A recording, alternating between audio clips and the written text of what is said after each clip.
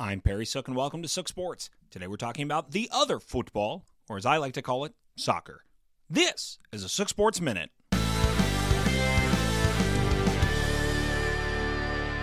An all-time high. Well, with yesterday's World Cup final, I am reminded that soccer is indeed a beautiful game. Lionel Messi has now completed just about anything one person can, and his jersey is sold out worldwide.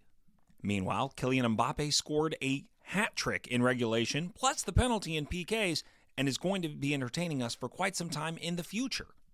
And yes, the U.S. team did get knocked out in the first round, but they made it to the first round, and look like the future is bright.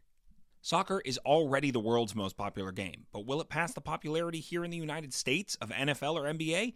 No, but it probably already has NHL, and baseball has got to be close. I've personally cheered for Zenit St. Petersburg with my wife for many years, but now I'm really all in. A local team here in New York just won a cup, and the World Cup will be here with the finals in New York in just 4 years. Will it ever replace football in my heart? Of course not, but football is here to stay, and I, for one, am happy about it. This is a Sook Sports Minute.